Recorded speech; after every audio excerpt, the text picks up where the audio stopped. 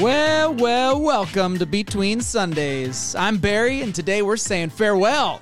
Maron's here to talk about the beginning of the end for Paul and how we are equipped to carry on the mission of God. But before we face down shipwrecks and snake bites, now that she's back gathering sheaves, let's welcome in our favorite co-host, Maron. Good day, Maron. Good day, Barry. How are you? Just back from bringing in the sheaves. Just get those sheaves in. Here we are. This is a pod with no Tyler. Last week, we had no heart. This week, we have no brains. Heart and soul. Yeah, I don't even know.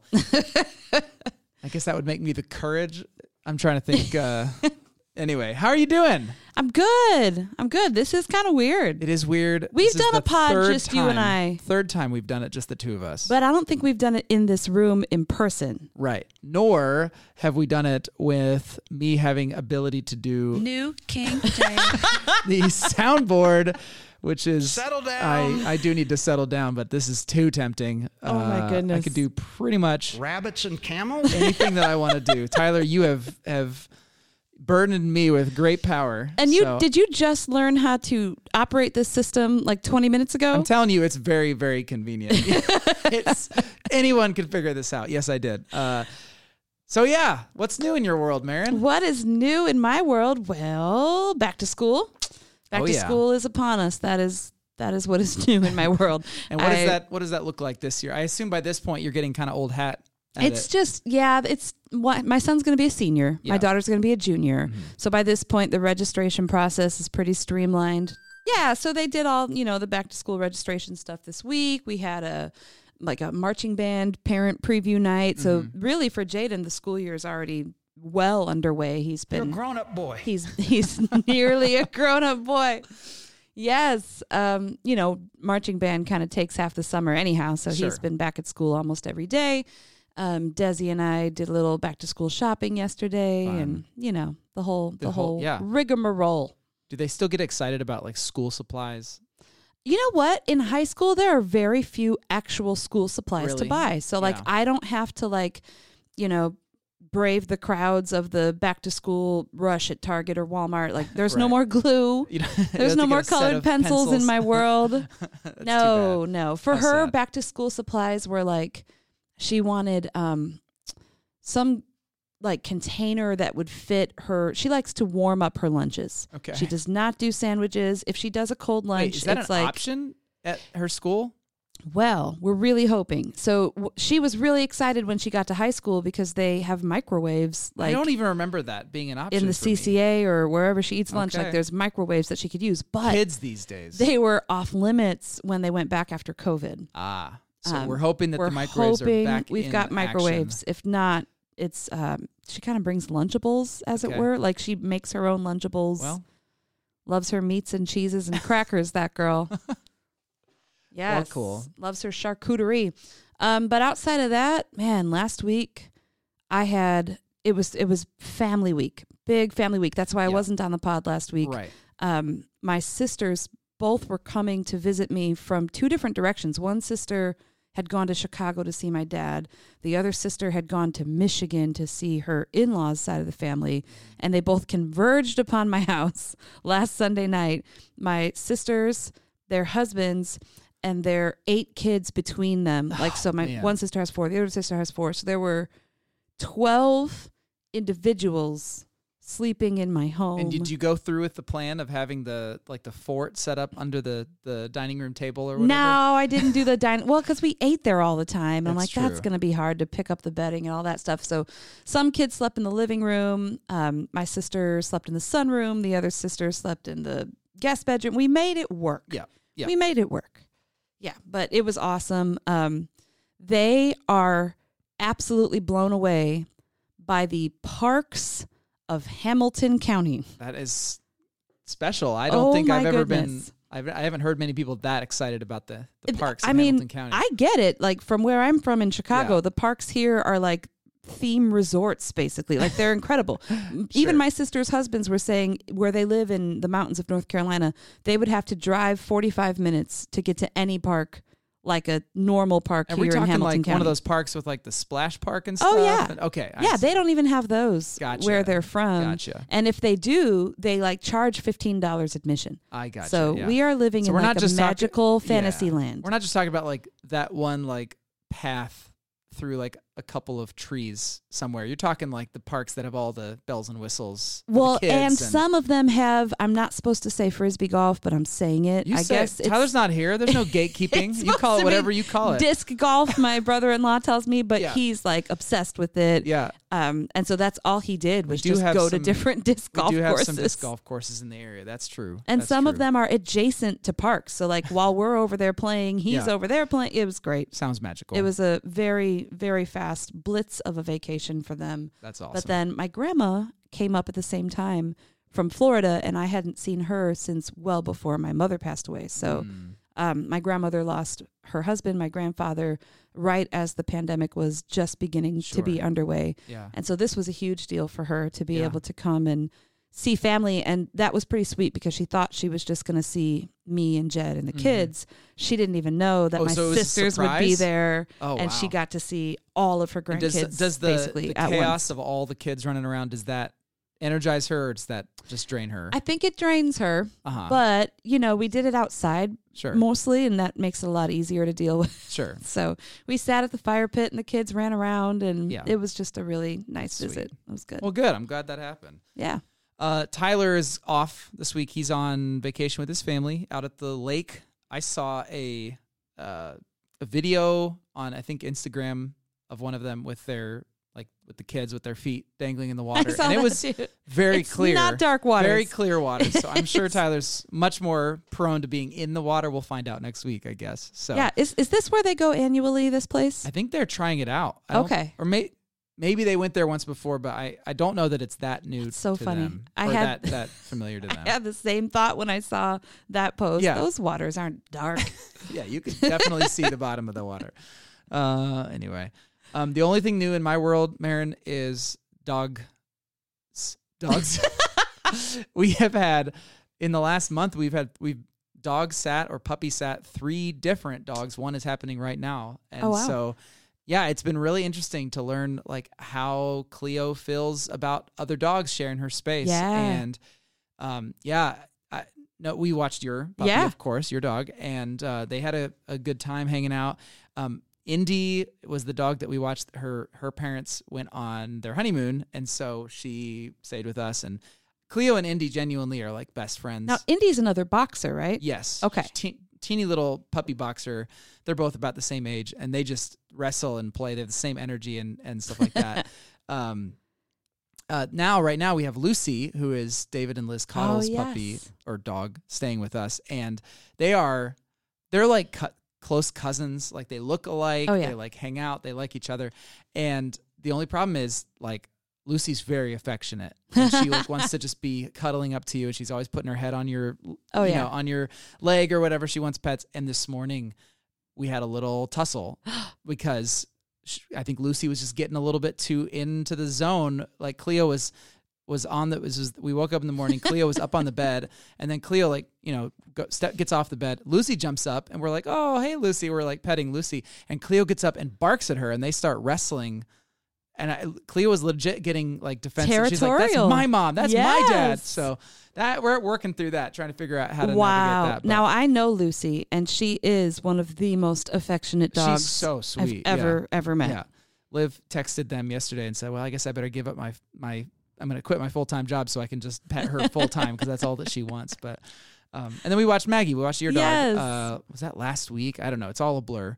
And they I think they're fine with each other. I don't know that they had the same energy. I think Maggie's a lot more chill. She's older. Maggie's older. She just wants to kind of hang out, and they were like fine. It was like Cleo's best friend came to visit, and then her aunt came to visit, and then her cousin came to visit, and so it's different dynamics every time. So Now, Cleo had met each of these dogs before, Yes, too. yes. So they had they already weren't kind strangers. of built up a rapport. Yeah. Yeah. Yeah. You kept sending us videos of Maggie, which we thought was hilarious and awesome. But they were mostly of Maggie just staring She was down the bunnies. Obsessed with the bunnies. It was so funny. She would just stand there we have like a gate up between like the family room and the bunny room, and she would just sit there literally for an hour without moving. She would just stand there and just stare and breathe and drool, and there'd be like a big puddle of drool right next to the. No. And it was that was all the entertainment she needed, just watching these creatures that she was just, I think, baffled by. She's like, "What is that?" Oh my goodness. So anyway, well, she got your farm is incredible, but she can just run free. It's like the best day of her life when she gets to hang out on your farm. But she came home from that to a house full of 12 people. Oh, my word. Yeah. And so she's just been like crashed overstimulated out. Yeah. Everyone went home, and over the weekend she like hardly budged. Yeah. That's so funny. tired. Even Cleo, each time they've left, has had at least a day of recovery from all the puppies. So anyway, that's what's new. We're having a good time. All right. Couple of things, friends of the pod, just to talk about. Number one, if you haven't been paying attention, Hope Month is coming up this week, and we'll talk a little bit about this at the very end, but just wanted you guys to be aware that we are starting Hope Month, which is the 3rd annual Hope Month. And every time we do Hope Month, we talk about one of the broken places of our world.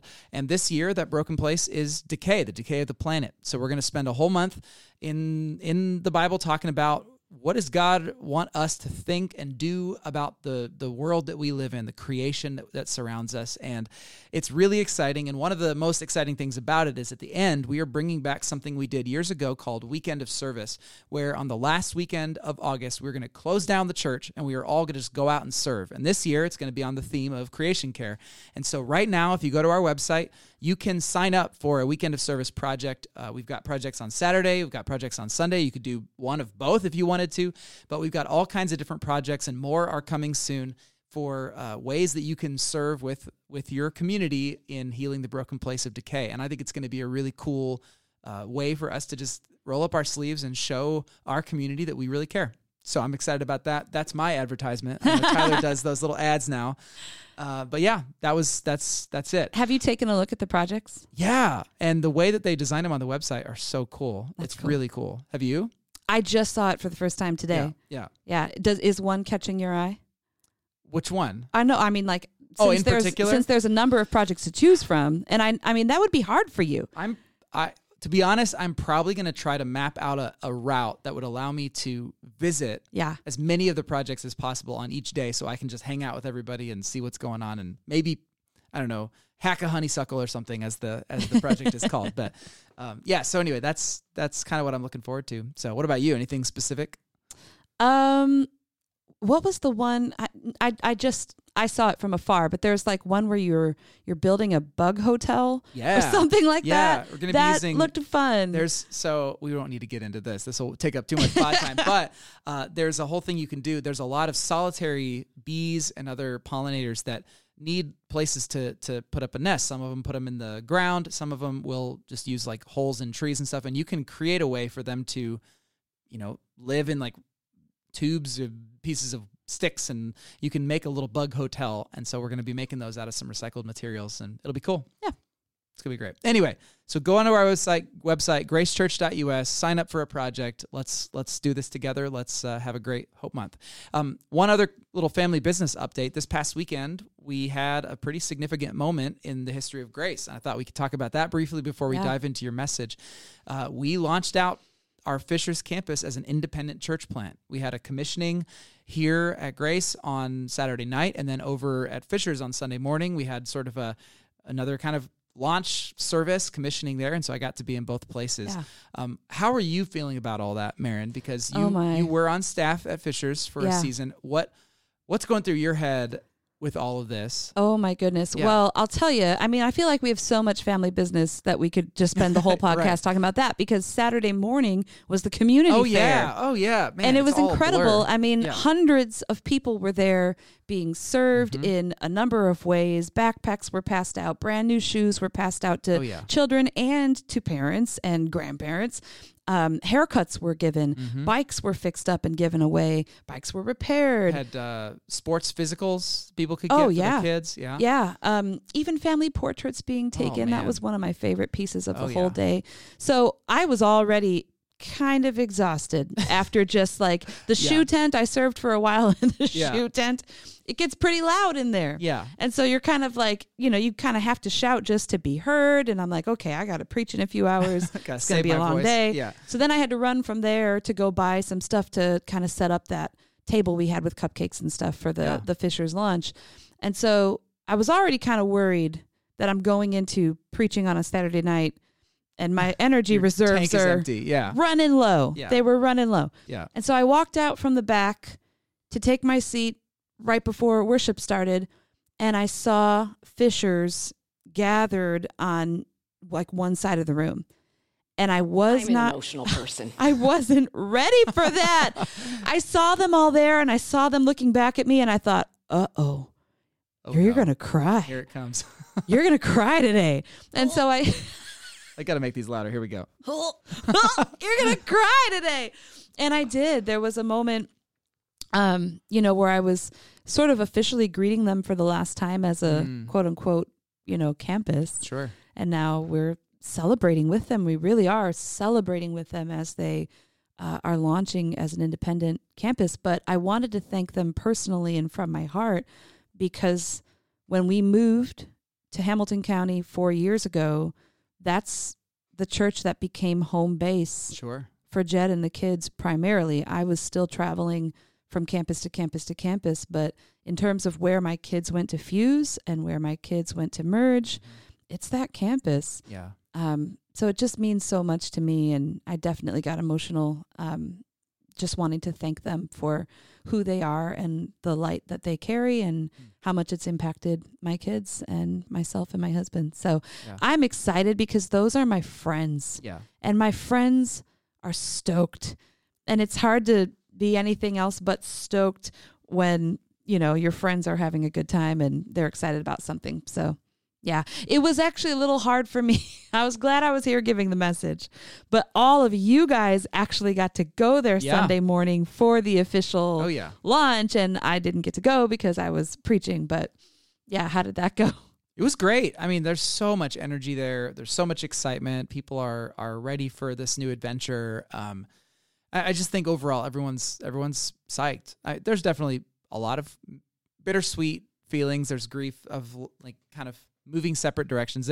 The analogy that Pastor Kevin always uses is that it's like sending a kid off to college. Mm-hmm. It's bittersweet. It's like, wow, you're finally standing on your own. You're independent. You're doing your thing, but you're leaving me. Yeah. And so it kind of does feel like both of those emotions all at once. But it was a great celebration, and I got a new T-shirt, and they have a new logo and new color scheme. So I have a T-shirt that is very orange. I was giving them a hard time because it's totally Chicago Bears colors. Yeah, all the way Bears colors. Oh yeah. So no, it was a great time. So, and it's interesting because it does tie in. The fact that we were launching Fishers, it does tie into the theme of your message. And so why don't we talk about that a little bit?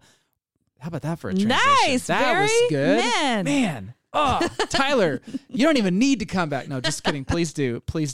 We want you back. Yay! Yes. Please come back. I don't know. That's not No. I don't know what to do. I don't know what I'm doing. Believe God. All right. So Maron, can you recap your message a little bit for those who may not have heard it, or give us a little bit of a sense of what was your big idea?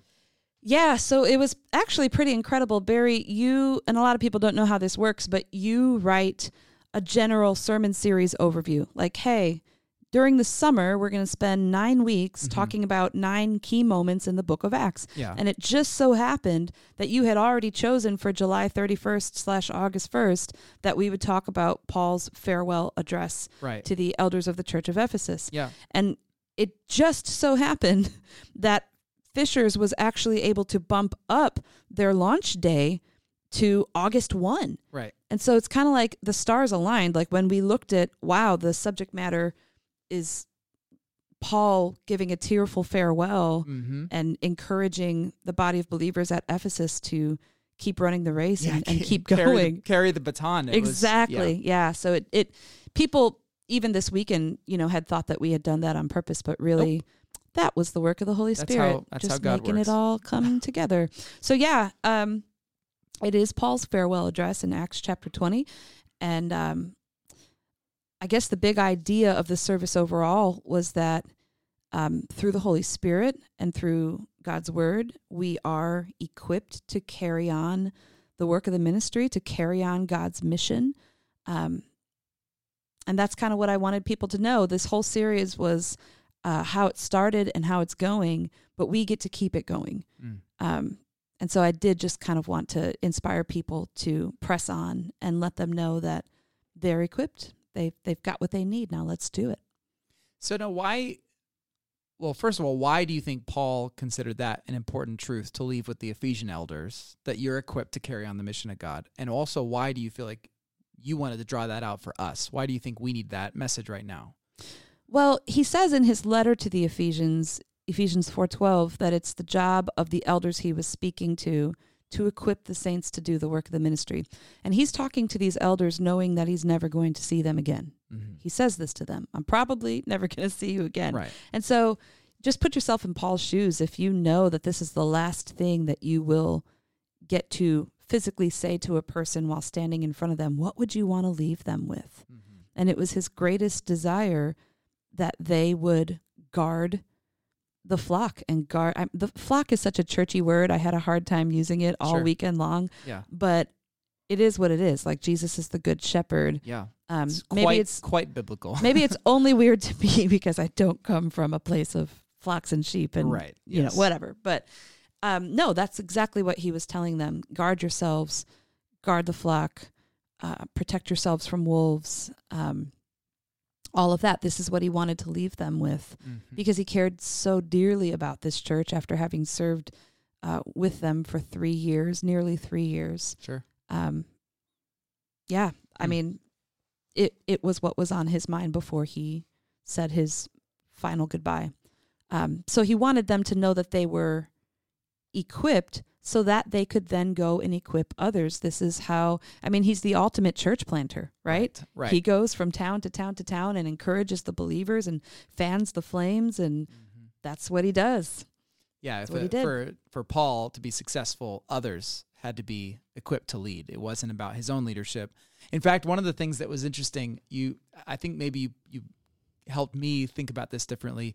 You look at some of the language that he uses, and it's easy to think like, oh, wow, Paul was really full of himself. Like he says, I did all these things. I did this. I didn't do this. And then he's like, if someone, what does he say? If someone perishes outside, or what does he say? Then it's not on on me. It's not my fault. Yeah. He does all that. But you help to kind of bring out that like where this was really coming for him was this deep well of emotion. He talks about his many tears, and you talked about that. He said he loved this church to tears, and that's just it's a tender side that I don't always think of when I think of Paul. I think of him more as the zealot and the passion, but I don't think of him as the tearful, emotional. Can you talk more like what in your mind what's coming out about Paul when it comes to that and like his love for the church? Yeah, I said he spoke with the heart of a tender shepherd, and he, in his own words, said, I've shed many tears for you.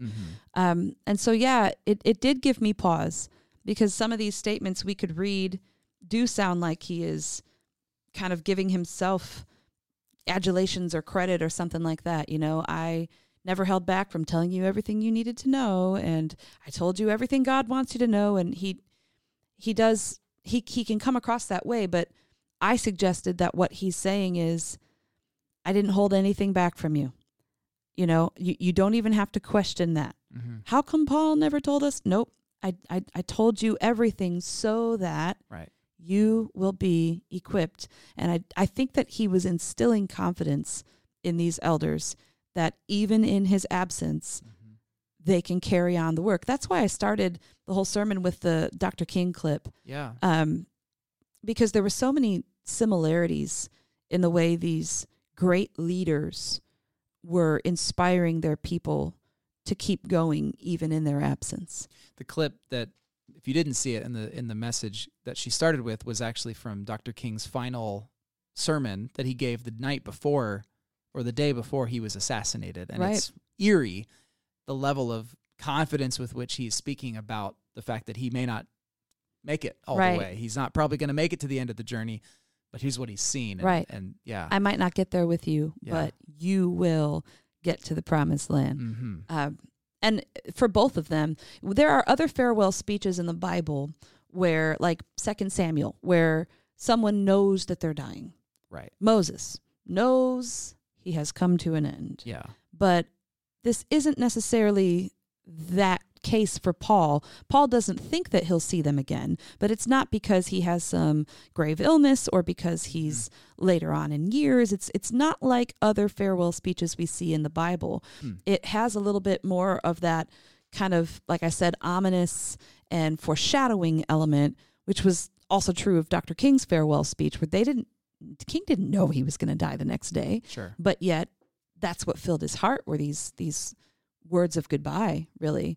And Paul knew that there would be trouble and strife and persecution ahead, but there's no way he could have known that he was going to end up dying in Rome. Sure. Much less getting shipwrecked and snake bitten along the way. So there was, of course, here we have the whole story before us. And so it's easy for us to put the pieces together and in hindsight, like, wow, look at that. But put yourself in the moment.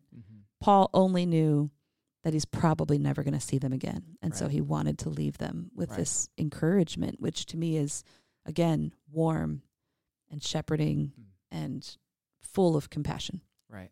You are equipped to carry on the mission of God. So I was reflecting on this, thinking about, okay, I know your message was for everybody.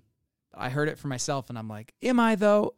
you know, like, am I really equipped for this? And I'm thinking about my own, where we are right now as a church, and even my role leading the church. Like, I just thinking about like what we're facing, trying to lead Grace right now, where, I mean, apart from the obvious stuff, like everybody's attendance patterns have changed since COVID, and now like people aren't coming to church consistently, and we're having a hard time with volunteers, and it feels like we're just like walking up a muddy hill, and it's really hard to get momentum. But beyond that, even more like big picture, we're trying to do ministry at a time in a culture where like everybody is a Christian, but nobody is. It's like everybody thinks of themselves, they like, yeah, Jesus, we get it, Christianity, but like nobody's really like living out this self-giving love of Jesus in this radical, not nobody, obviously, but you know what I'm saying? It feels like everybody feels like we don't need it because we all understand it, but we don't understand it. It's a cultural thing that like we're culturally Christian. And I'm like almost jealous of what Paul was facing in a world where nobody was Christian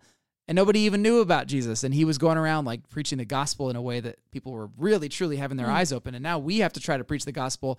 And it starts with what you think the gospel is. It isn't, because clearly it's not transforming lives. Let me show you the real gospel that does transform lives. So that's like a whole added burden. And then I also think about the fact that we're living in a culture and a time where our message is one of trying to get people to sacrifice comfort and wealth and status for the sake of the gospel, to set yourself aside for Jesus. And it's like, we live in the most self-focused culture of all time.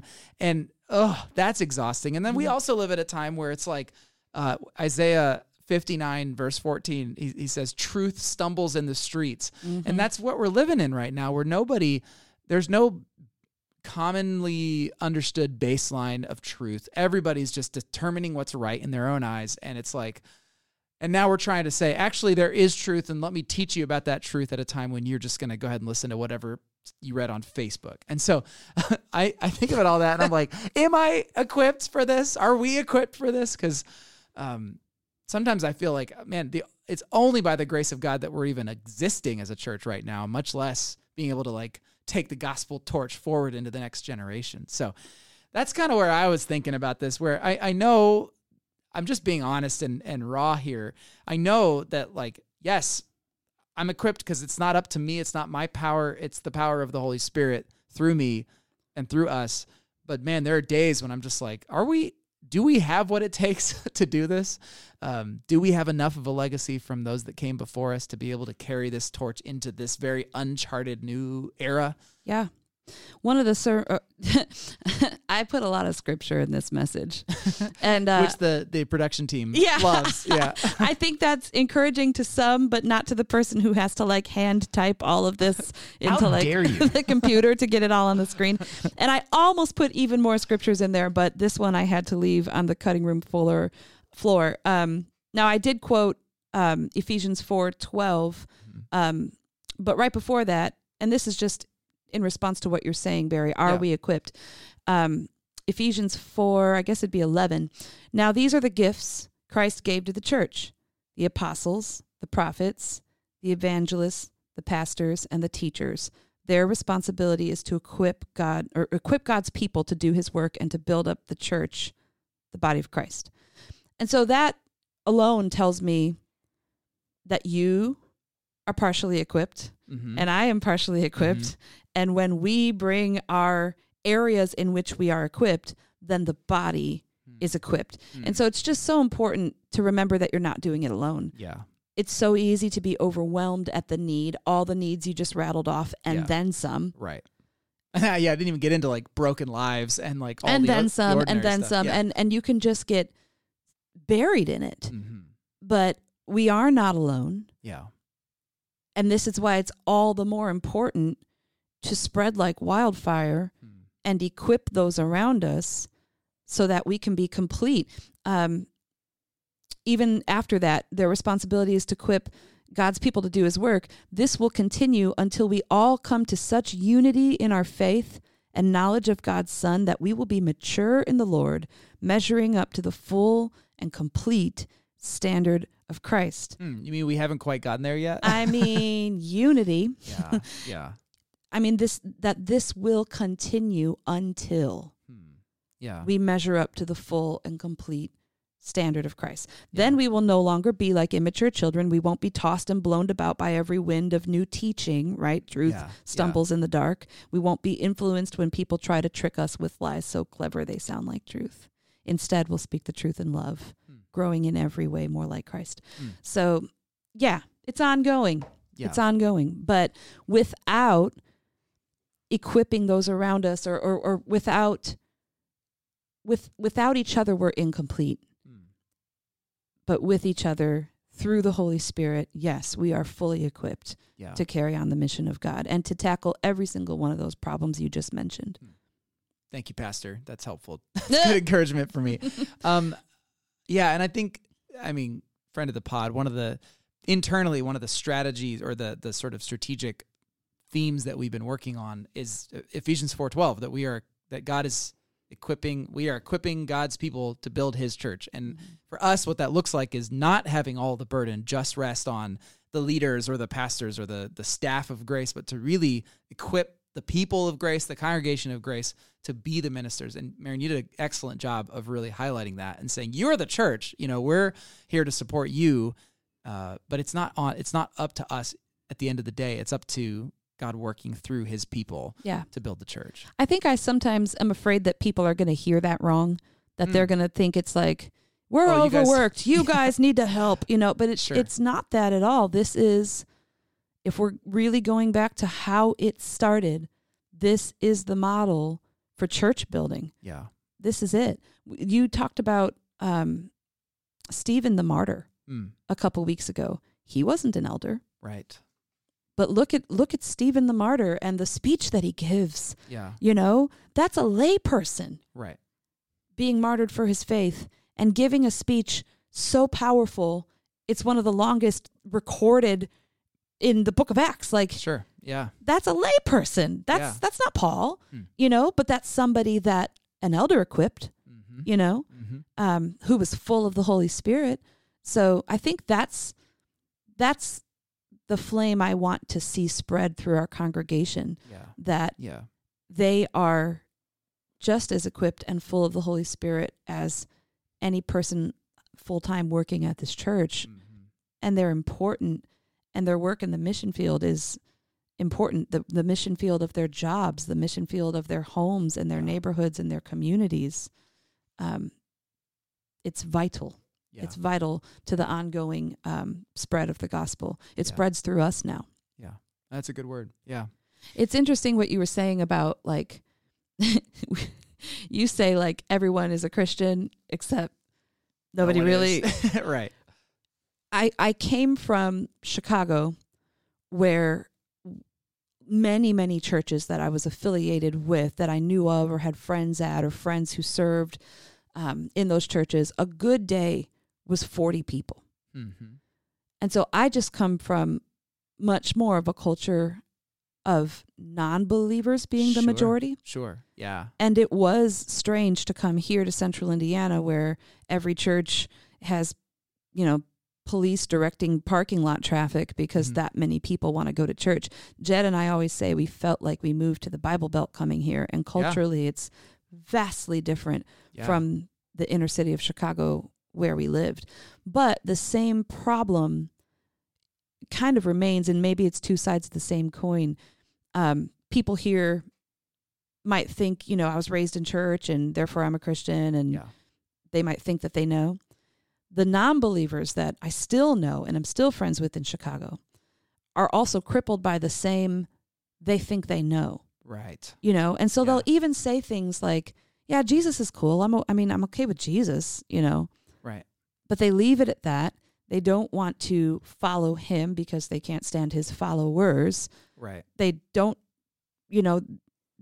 surrender their lives and yield to his authority, but they're cool with him. They're cool with Jesus. He's a good teacher. He's just one more good teacher, right? I wonder if we are facing a challenge of thinking that we know as a culture, where what Paul was going into in the Gentile world especially is like, wait, what, who? Right. They had no point of reference for Jesus. But now we have centuries of, church history and world history pointing at who they thought Jesus was. Yeah. And so ask pretty much anyone. They'll give you a general idea of who they think Jesus is. They're starting from somewhere where I feel like people in Paul's world weren't necessarily starting from somewhere. Sure. Some of them were. Sure. The Jews especially were. Sure. Who is this guy causing all this trouble? Right. But the good news was so radical in Paul's day.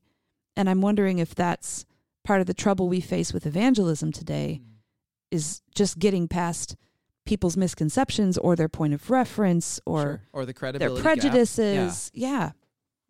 Because they already think they know. Right.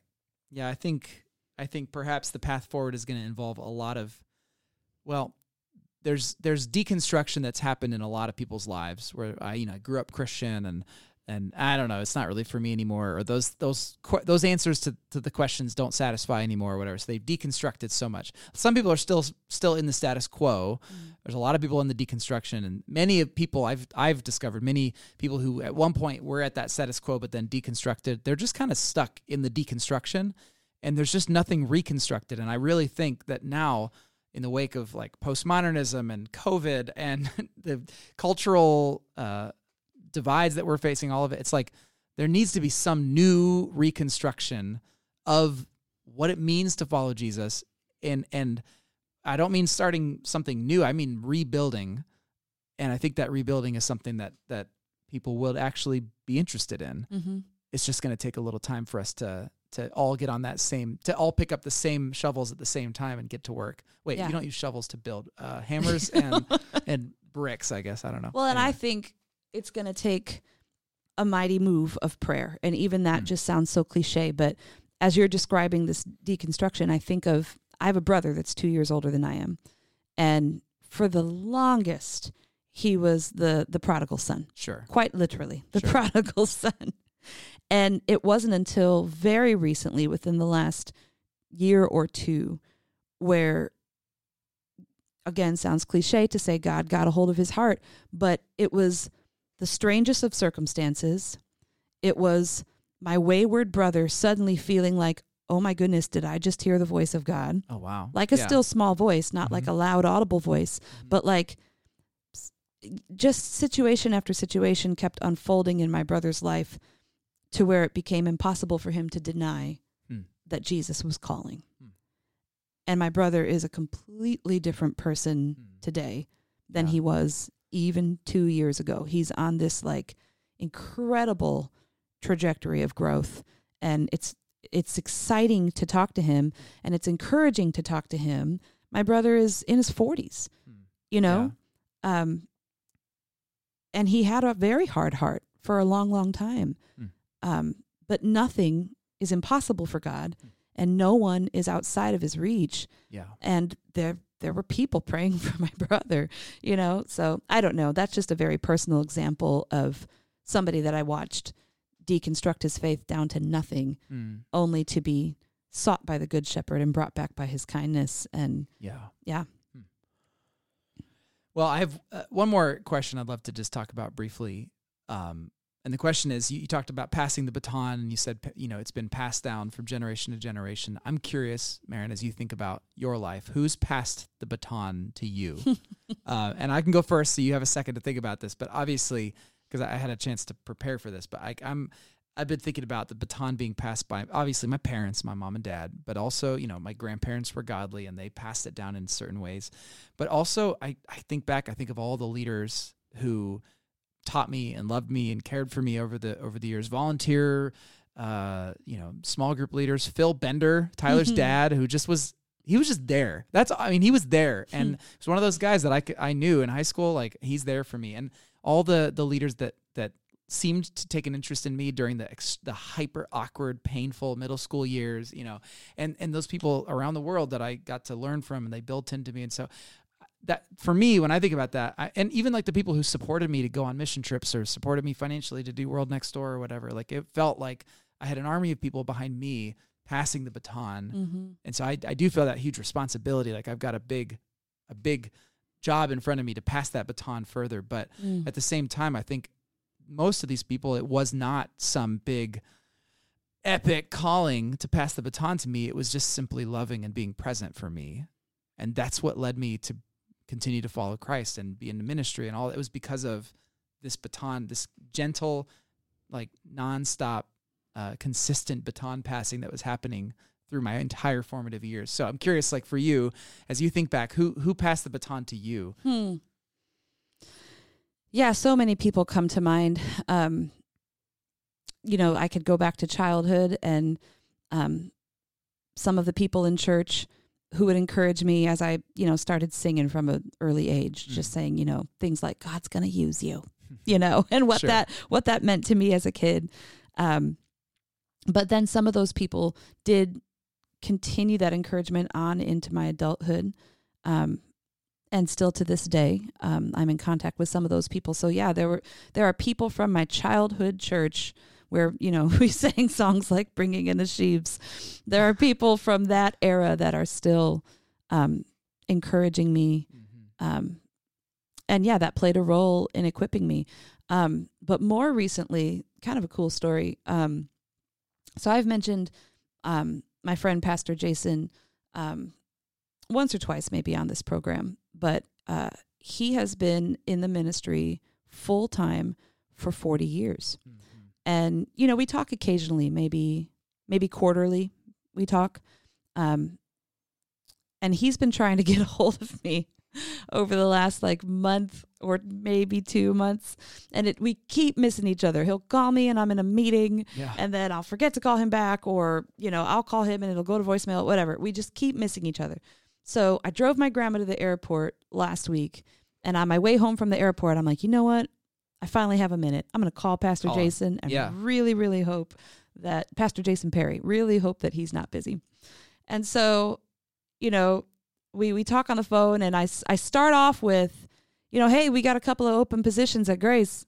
Anyway, you might be interested. And he's like, how can I say this clearly? No. And he tells me. Did you tell him about the parks? But our parks are great, man. You'd love it here.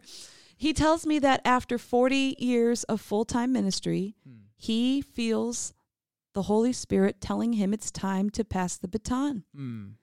And we had this hour-long conversation about what that looks like in his life. He's writing some materials to enrich the next generation of leaders. Sure. He is keeping in contact with people like me who are just kind of beginning in, I've been in full-time ministry, but full-time official pastoral ministry is still new to me. And so, I feel like I have a living example of what Paul did for those elders. I have that personally in my life right now with somebody who is looking to retire. He in his words, I'm looking to work myself out of a job. Yeah.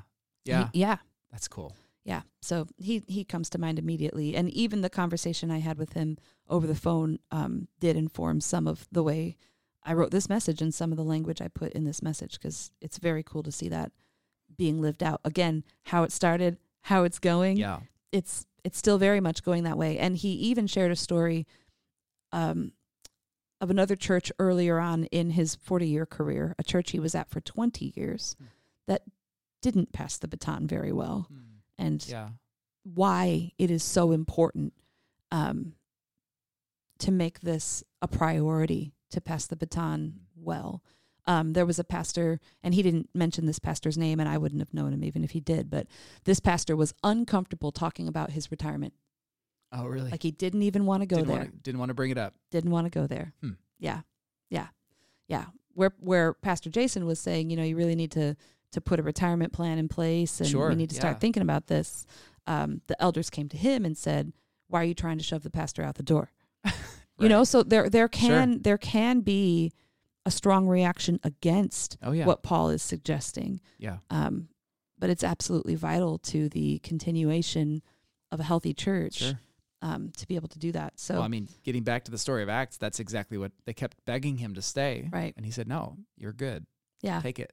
Yeah. Go." So, and I think I was struck in the passage. I don't have it in front of me exactly what verse it was, where he tells these elders that they're equipped because they're appointed by the Holy Spirit. Yeah. That means so much to me right now at this phase in my pastoral ministry. Yeah. Like I have to trust that you have called me to this and you will continue to equip me. I haven't arrived. Right. But I'm appointed by you. Yeah. And so I will serve where you've planted me. Because, I'm a 6 on the Enneagram. So I fear things and I wrestle with things like it's my full-time job. Sure. But that verse spoke so much confidence and peace to me. How it started, how it's going. Yeah. They were appointed by the Holy Spirit. And they had each other for accountability. Yeah. They didn't go it alone. Yeah. Wow. Well, Maron, thank you so much. This was a great message, and I know it gave everybody a lot to think about. Liv kept putting her elbow in my my side, saying she's going to take your job. She's going to take your job. No thanks. Anyway, it was a great job, and I'm eager to hear as people think about who they're passing the baton to in light of this whole sermon series about what is the church, what is this movement that we're a part of. So I'm eager to hear what develops in people's lives. So it's great. Well, normally Tyler would ask me what's going next, and I already kind of told you, but what's coming next is Hope Month. We are going to dive into the beginning of 3 weeks looking at what Scripture has to say about caring for creation. And the way that I'm phrasing these 3 messages is the first one is, why should I care at all? Second week is going to be, what should I do? And the third week is, and what if it's not enough? So we'll get into it. We'll ask some big questions, and we're going to serve together on Weekend of Service. But until then, Maron, will you please send us out? Sure will. Do justly, love mercy, and walk humbly with your God. And we'll see you on the other side of Sunday.